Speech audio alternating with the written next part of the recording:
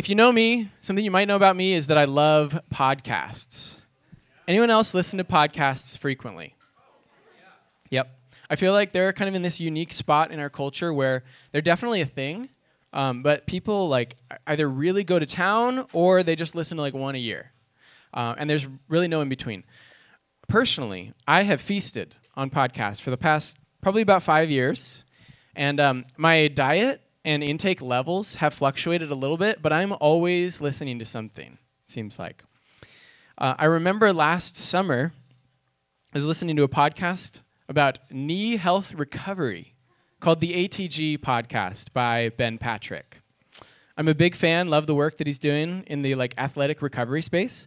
And I was watching his YouTube videos at the time also and following some of his exercise protocols. And I had a powerful realization. If I listened to Ben Patrick on his podcast or in one of his videos, I was significantly more likely to do his exercises that day. Like, it rose the chances from maybe being a 50-50 to like 100% likely that I would do the exercises. And this was a crazy realization for me. And then I kind of thought about it and realized that whatever I listened to drove me to act in a certain way. So if I listened to a Bible Project podcast, I was much more inclined to spend some time looking up the Hebrew word in the psalm I was reading. If I listened to the Disorder, every animated Disney film podcast, I would want to watch whatever Disney film they were talking about. If I listened to an Enneagram podcast, I was thinking about the Enneagram all day long and talking Cassidy's ear off about it. And if I listened to the leadership development podcast, I'd be thinking about how to implement healthy leadership strategies into my life. Do you know that what you listen to and who you learn from has a tremendous impact on how you live your life? Who are the main influences in your life? Is it your parents, your professors, social media influencers, podcasts, friends? And did you know that as Christians, we're called not only to be influenced by Jesus, but also to influence those around us? Last week, Brandon showed us a powerful verse from 1 Peter 2, 9 through 10 that says, "You are a chosen people, a royal priesthood, a holy nation, God's special possession, that you may declare the praises of him who called you out of darkness into his wonderful light." Brandon also talked about how this was what Israel in the Old Testament was supposed to be. In fact, this isn't a very original thought on Peter's end. The original exists in Exodus chapter 19, verses 5 through 6, and it reads, "If you obey me fully and keep my covenant, then out of all nations you will be my treasured possession. Although the whole earth is mine, you will be for me a kingdom of priests and a holy nation." Man, Peter, blatant, Spirit-inspired plagiarism. It's almost as though God's plan hasn't really changed through the ages. God is intent on making a people group that will transform the whole world through the radical, distinct culture that they exhibit. Do you see yourself yet as a part of the culture-shaping church? Are you seeing the plan God has for your life to be representatives of God's heart to your fellow college students, to your friends, your family? In our anti-hero series, we've been looking at characters exclusively from the Old Testament, and they all should have seen themselves as part of this Exodus 19 plan. You may have noticed that the way that we teach each of our anti-hero characters is really rooted in our understanding of the law, otherwise known as the Pentateuch or the Torah.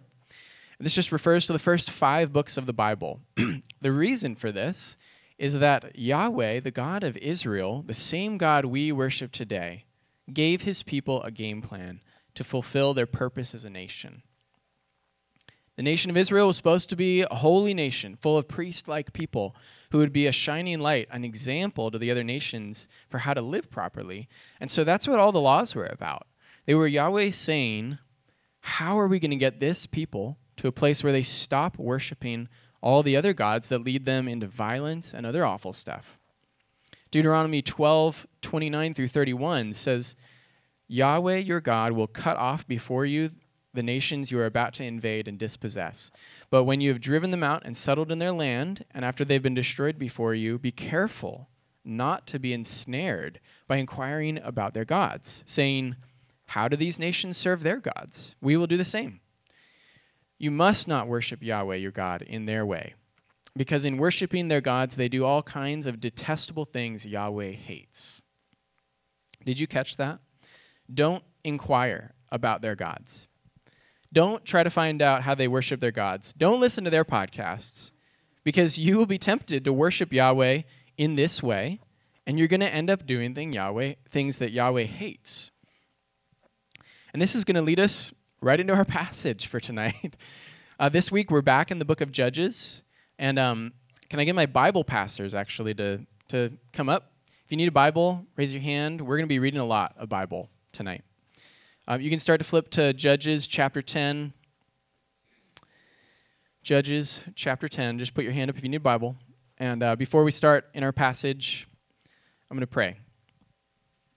God, we thank you for your word. Thanks for your Bible. Thanks for these stories that you selected for these authors to write that just really demonstrate real humans and real human struggles.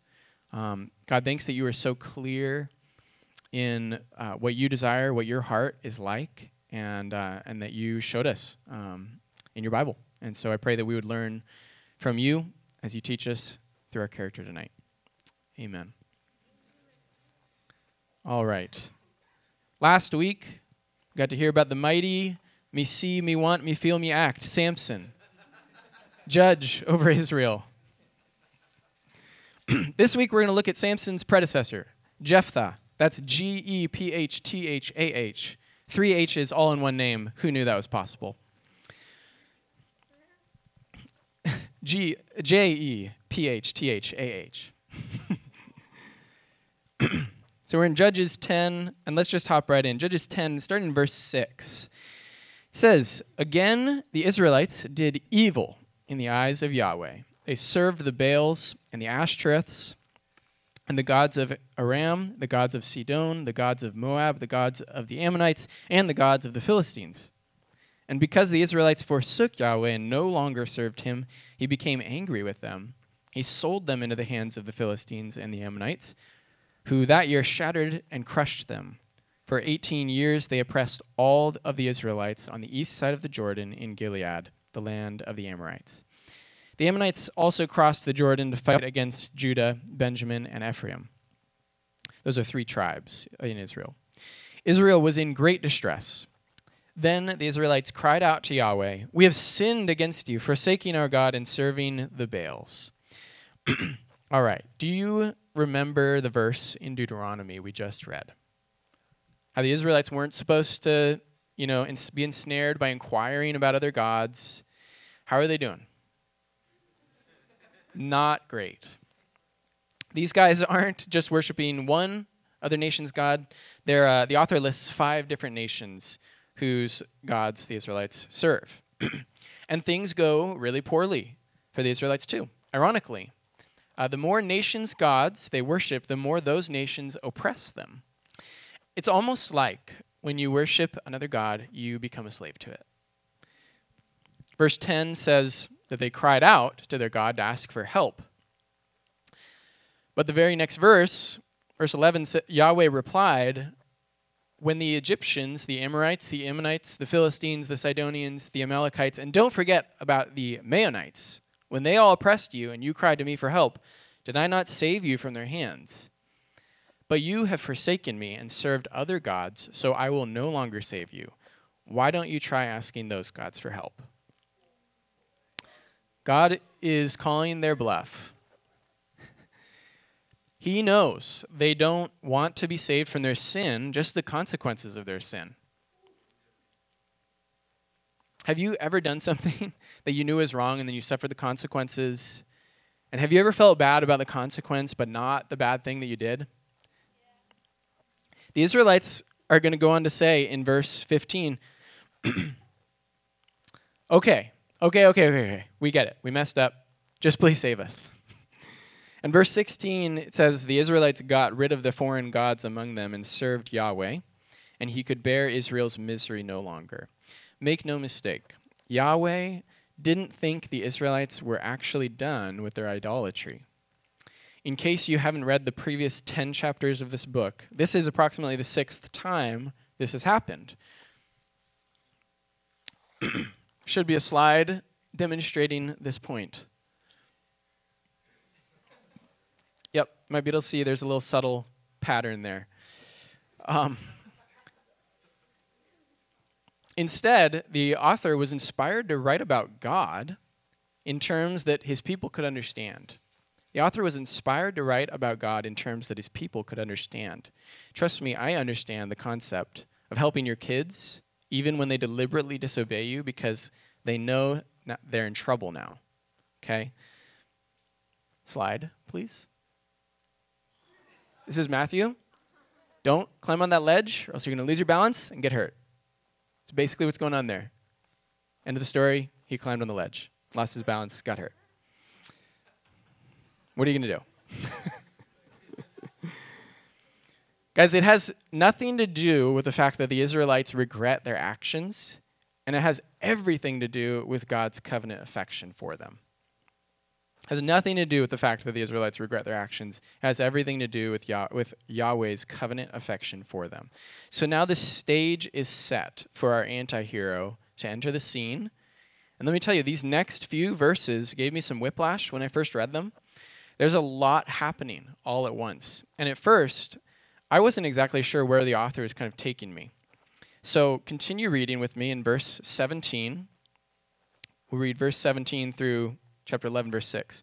When the Ammonites were called to arms and camped in Gilead, the Israelites assembled and camped at Mizpah. The leaders of the people of Gilead said to each other, "Whoever will take the lead in attacking the Ammonites will be head over all who live in Gilead."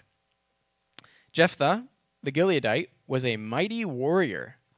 His father was Gilead. His mother was a prostitute.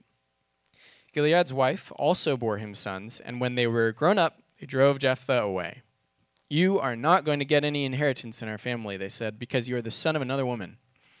So Jephthah fled from his brothers and settled in the land of Tov, where a gang of scoundrels gathered around him and followed him. Sometime later, when the Ammonites were fighting against Israel, the elders of Gilead went to get Jephthah from the land of Tov. "Come," they said, "be our commander so we can fight against the Ammonites." So, pausing here, like I said, these are some pretty action-packed verses, so let's do some unpacking. Verse 8, thank you, Tim. Verse 18 says, "We need a mighty warrior who will lead an attack against the Ammonites." Chapter 11, verse 1, "Enter Jephthah, a mighty warrior." Also, verse 1, Jephthah, the son of a prostitute. Okay, verse 2, Jephthah's half-brothers drive him away. Sad. Verse 3, Jephthah goes to the land of Tov, which means the good land. Not so bad. Also, verse 3, in the good land, Jephthah picks up a mercenary gang of scoundrels. Verse 5, "Hey, Jephthah, we want you back." There's so much happening in these verses. It's kind of back and forth. And it really feels like, to me at least, that the author is intentionally making you ask, is this Jephthah going to be a hero or an anti-hero? So for starters, there's a parallel in Jephthah's story to what we read in the previous chapter about Yahweh. Do you see it? The Israelites say, "Yahweh, we've rejected you. Would you please come save us?" And then the Gileadites say, "Jephthah, we've rejected you. Would you please come save us?" The people in both stories have cast out the very person they're going to reach out to for salvation. So there's some real promise here for Jephthah. The fact that Jephthah's mom is a prostitute is troubling, but it wouldn't be the first time that God subverts our expectations about the kind of person he's willing to use. And Jephthah flees to the good land. Again, promising, except for the fact that he kind of becomes a gang leader for hire. So there's just not quite a clear vision yet about how Jephthah is going to turn out. Let's keep reading. Starting in chapter 11, verse 7, Jephthah said back to them, "Didn't you hate me and drive me from my father's house? Why do you come to me now when you're in trouble?" The elders of Gilead said to him, "Nevertheless, we are turning to you now. Come with us to fight the Ammonites, and you will be head over all of us who live in Gilead." Jephthah answered, "Suppose you take me back to fight the Ammonites, and Yahweh gives them to me. Will I really be your head?" The elders of Gilead replied, "Yahweh is our witness. We will certainly do as you say." So Jephthah went with the elders to Gilead, and the people made him head and commander over them. And he repeated all his words before Yahweh in Mizpah. Then Jephthah sent messengers to the Ammonite king with the question, "What do you have against me that you attacked my country?" The king of the Ammonites answered Jephthah's messengers, "When Israel came up out of Egypt, they took away my land from the Arnon to the Jabbok, all the way to the Jordan. Now give it back peaceably." So, what is Jephthah's first action as commander of the army? Does he rush straight into battle? Swords blazing? Actually, no. Jephthah takes a surprisingly diplomatic approach. He actually seeks first to negotiate a peace treaty with the Ammonites. Not bad. However, this is the king of the Ammonites responds by saying, "No, the land where you're living right now used to be ours, give it back." So now we're going to get to Jephthah's response. And in verses 14 through 27, we are going to get a bit of a history lesson straight out of the Torah, the first 5 books of the Bible. So let's read, starting in verse 15. Jephthah says, this is what Jephthah says. "Israel did not take the land of Moab or the land of the Ammonites, but when they came up out of Egypt, Israel went through the wilderness to the Red Sea and on to Kadesh. Then Israel sent messengers to the king of Edom, saying, 'Give us permission to go through your country.' But the king of Edom would not listen. They sent also to the king of Moab, and he refused. So Israel stayed at Kadesh. Next, they traveled through the wilderness, skirted the lands of Edom and Moab, passed along the eastern side of the country of Moab, and camped on the other side of the Arnon. They did not enter the territory of Moab, for the Arnon was its border. Then Israel sent messengers to Sihon, king of the Amorites, who ruled in Heshbon, and said to him, 'Let us pass through your country, to our own place.' Sihon, however, did not trust Israel to pass through his territory. He mustered all his troops and encamped at Jahaz and fought with Israel. Then Yahweh, the God of Israel, gave Sihon and his whole army into Israel's hands, and they defeated them. Israel took over all the land of the Amorites who lived in that country, capturing all of it from the Arnon to the Jabbok and from the desert to the Jordan. Now, since Yahweh, the God of Israel, has driven the Amorites out before his people Israel, what right have you to take it over? Will you not take what your god Chemosh gives you? Likewise, whatever Yahweh, our God, has given us, we will possess. Are you any better than Balak, son of Zippor, king of Moab? Did he ever quarrel with Israel or fight with them?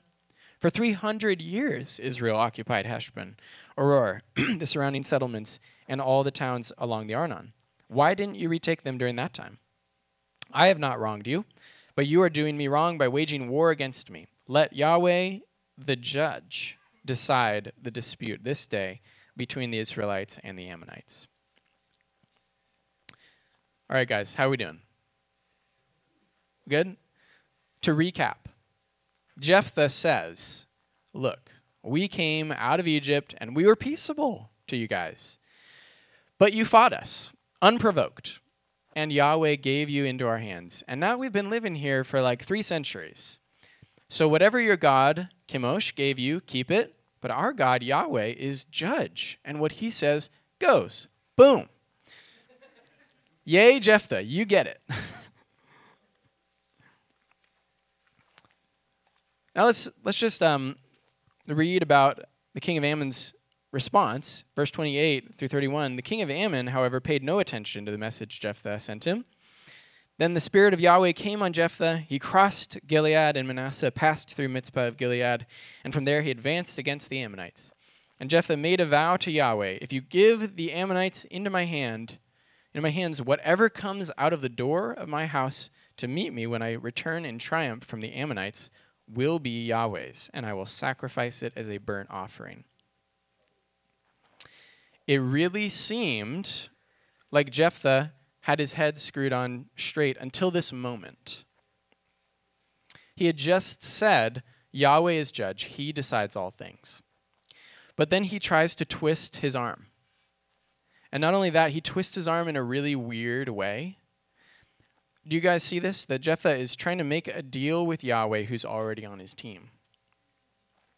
If you're reading the Bible as a moral handbook, where characters show you the way to live a godly life, you might be tempted to give Jephthah the benefit of the doubt here.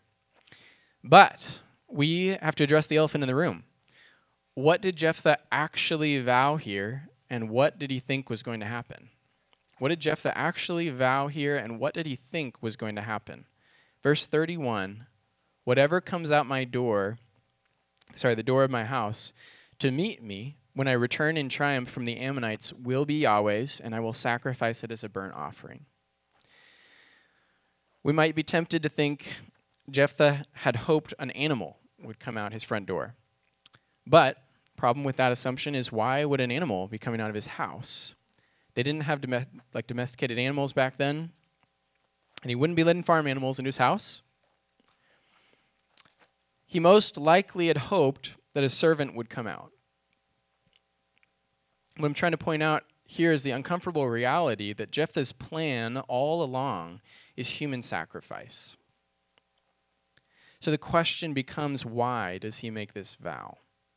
Why does he make this vow? And we're going to finish the chapter here and see how things play out. Verse 32, then Jephthah went over to fight the Ammonites, and Yahweh gave them into his hands. He devastated 20 towns from Aroer to the vicinity of Menith, as far as Abel-keramim. Thus Israel subdued Ammon.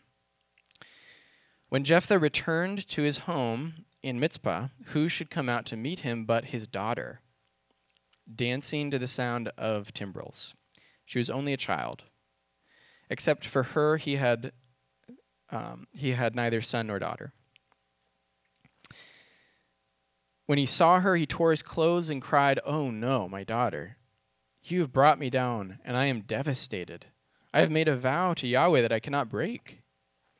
"My father," she replied, "you have given your word to Yahweh. Do to me just as you promised, so now that Yahweh has avenged you of your enemies, the Ammonites. But grant me this one request," she said. "Give me 2 months to roam the hills and weep with my friends, because I will never marry." "You may go," he said, and he let her go for 2 months.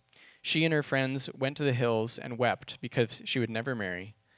After the 2 months, she returned to her father, and he did to her as he had vowed, and she was a virgin. From this comes the Israelite tradition that each year the young women of Israel go out for 4 days to commemorate the daughter of Jephthah the Gileadite.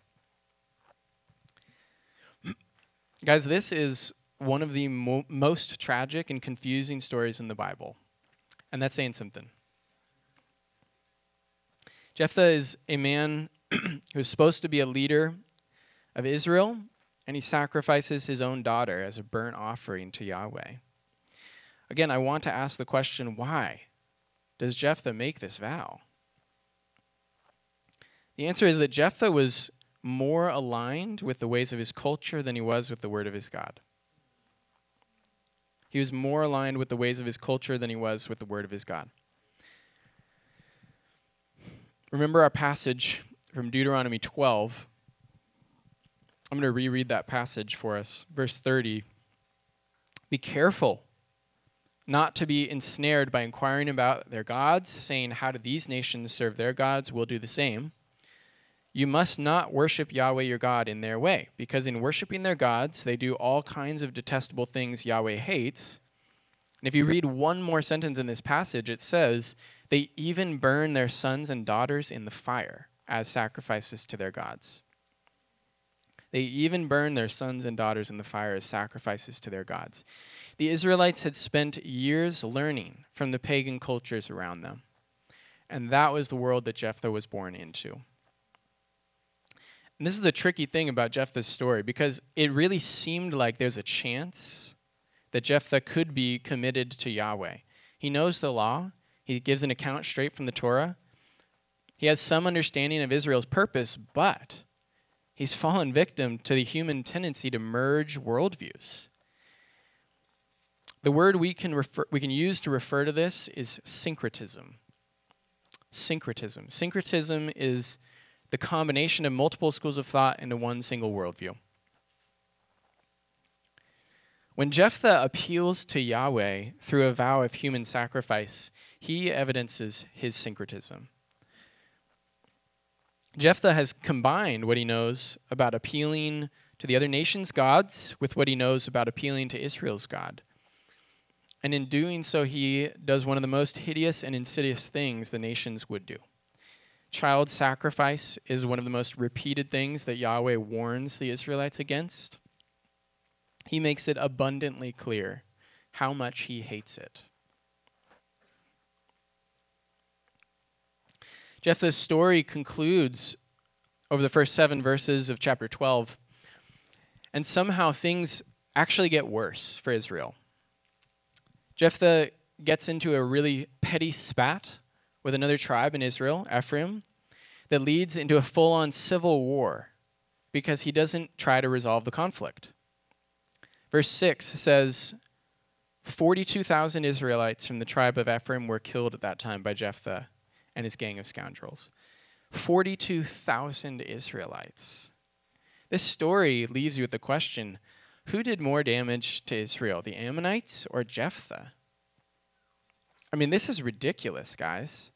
Jephthah is clearly the product of an Israel that has surrounded itself with such violent cultures that it itself becomes violent against its own nation. Israel is in full-on self-destruction mode here. I really hope that as we've gone through this series, you've seen in the Bible, these stories are just begging for a better leader. They're looking desperately for the one who rejects the temptations all humans can't seem to say no to. And by now, you know exactly where we're headed. This is the gospel, guys. Jesus is the good news. Jesus is the fulfillment of all the hopes and dreams of the Old Testament narratives. Like Jephthah, Jesus was rejected by his own brothers in his hometown. Like Jephthah, Jesus amassed a following of some pretty sketchy young men, actually. Like Jephthah, Jesus saved his people from oppression. But unlike Jephthah, Jesus became a culture setter rather than a culture adopter. Jesus became a culture setter rather than a culture adopter. Jephthah took his life in his own hands so that he could take others' lives. Jesus submitted his life so that he could save others' lives. Jephthah fell victim to the temptation to pick and choose the practices of his culture and the practices of his religion. I want us to take a look at Jesus' worldview. And there are a few better places that Jesus explains this so clearly as in the Sermon on the Mount.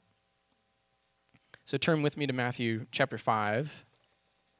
Matthew chapter 5, first book in the New Testament. Matthew 5, starting at verse 17. Jesus says, "Do not think that I have come to abolish the law or the prophets.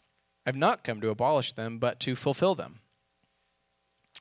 And the rest of his sermon is going to teach us how. You may notice that Jesus will start a lot of his sentences with the phrase, "You have heard that it was said." Fill in the blank. And then he'll quote from the law and the prophets. He's teaching on the Old Testament. However, Jesus then follows up this quotation by saying, "But I tell you," fill in the blank. Now remember verse 17, Jesus says he came to fulfill the Old Testament. He's not inventing something brand new here. He's taking the logic of the Old Testament laws and bringing them to their full conclusion. So look at verses 38 through 42 with me. Jesus says, "You have heard that it was said, 'Eye for eye and tooth for tooth.' But I tell you, do not resist an evil person. If anyone slaps you on the right cheek, turn to them the other cheek also. And if anyone wants to sue you and take your shirt, hand over your coat as well. If anyone forces you to go 1 mile, go with them 2. Give to the one who asks you, and do not turn away from the one who wants to borrow from you. we are getting a glimpse of Jesus' kingdom in these words. Sometimes we'll talk about Jesus giving a challenging teaching to the people of his culture, like something that we take for granted, but it was a brand new concept to them. I think that this paragraph has to be just about as challenging, if not more so, to our culture. Our culture does pretty much the exact opposite of what Jesus says to do here. Much like Jephthah was an eye for an eye, tooth for a tooth sort of guy. He was a man of violence and mercilessness. And look at the next section of verses with me, 43 through 48. Jesus says, "You have heard that it was said, 'Love your neighbor and hate your enemy.' But I tell you, love your enemies and pray for those who persecute you, that you may be children of your Father in heaven. He causes the sun to rise on the evil and the good, and sends rain on the righteous and the unrighteous. If you love those who love you, what reward will you get? Are not even the tax collectors doing that? And if you greet only your own people, what are you doing more than others? Do not even pagans do that? Be perfect, therefore, as your heavenly Father is perfect." In Chi Alpha, one of our favorite resources is a book called Habitudes by Tim Elmore. And one of the chapters discusses the difference between thermostats and thermometers. A thermostat, you might know, sets the temperature, whereas a thermometer merely reports the temperature. Did you know that it takes a lot more effort and intentionality to be a culture setter than a culture reflector? It's hard to be a thermostat and go against the status quo of your culture. Jephthah was a thermometer. He responded to the culture around him and reflected it. Jesus, however, took the more difficult path of being a thermostat. He understood the culture around him and still chose to live by the values of God's kingdom. Matthew 5:46. "If you love only those who love you, and if you greet only your own people, are you really any different from those who don't know God?" Guys, as Christians, it's our job to be thermostats in our world. It is our job to set the temperature at Matthew 5 degrees Fahrenheit. So as we start to land the plane this evening, I want to ask you all a question. Show of hands. Who here has experienced God in a life-changing way by being a part of this community this year? Okay. Who here has been challenged to actually change something in the way you live in the context of this community, your core, your one-on-ones? Does anyone feel confident that without any Christian community all on your own, you would have experienced genuine Christ-like transformation in your life this year? Friends, let me say, it is possible to hold the temperature at a consistent level for some time on your own, but it becomes much easier when you can regularly surround yourself with others who share the same temperature, the same values, the same pursuit of Jesus. Our world is full of opportunities to assimilate and lose focus on these truths that we know. And you know, any of us can actually fall victim to this. This is actually the blessing of community. I think that community is the antidote to syncretism. You actually have someone to tell you, "Stop acting like the rest of the world, you dummy." And I'm not suggesting that we adopt an us versus them mentality. I'm not suggesting that we don't even learn from non-Christians or listen to only Christian podcasts. I'm also not suggesting that we live our lives in a Christian bubble. We talk about this many times throughout the year, about the importance of reaching out to those outside of our community and being a blessing to everyone around us. So there's this balance as Christians between coming together to gather as a community and going out on mission. What I want to warn us against is incorporating cultural norms into our lives without a community to help us check those behaviors and hold us accountable. We need someone to tell us we're veering off course. Jephthah had no one in his life that could hold him accountable to his syncretized perspectives. But Jesus designed things in such a way that we would live in community so that we could hold each other together. I need people in my life that will tell me, "Taylor, you're off base, dude. You really think this is something Jesus approves of?" For our reflection questions tonight, I want us to think about the present, and I want us to think forward to this summer and beyond, especially for those of us who are graduating. So for the present, what sources am I receiving the most input from? What sources am I receiving the most input from? Take inventory, guys. Where am I getting the majority of my information from, and is it drawing me closer to God, or does it make me think and act in ways different from Jesus' values? For the upcoming summer, what can I do to ensure continued, consistent, godly community in my life? If you're staying in town, keep coming to Summer Chi Alpha. If you're going home for the summer, make a commitment to getting involved in a church community.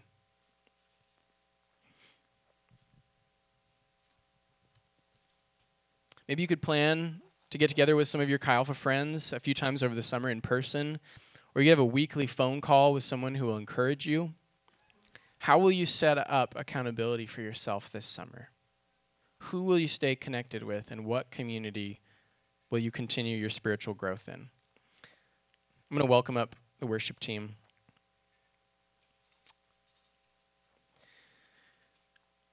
And as we go into our time of reflection and worship, I'm going to pray. Lord Jesus, we just want to take so seriously what you have written in your book for us. It's hard not to read the story about Jephthah and be really deeply impacted and shocked, honestly. And God, I think sometimes it's easy for us to distance ourselves from these stories and think, there's no way that I can relate to this. But God, I just want you to actually lovingly convict us now. Help us to see where we hold this syncretism. Where do we have inconsistencies in our hearts? Where do we have split allegiances? God, I pray that you would reveal those right now. You'd reveal them tonight through worship. And God, I also just pray a prayer of thanks for this blessing of our community. God, I pray for everyone here that we would be able to continue being a part of a community as we look forward to the summer and as we look forward to the rest of our lives. So God, I pray that you would be honored by our worship for the rest of this evening. Help our hearts to be completely devoted to you, Lord Jesus. Amen.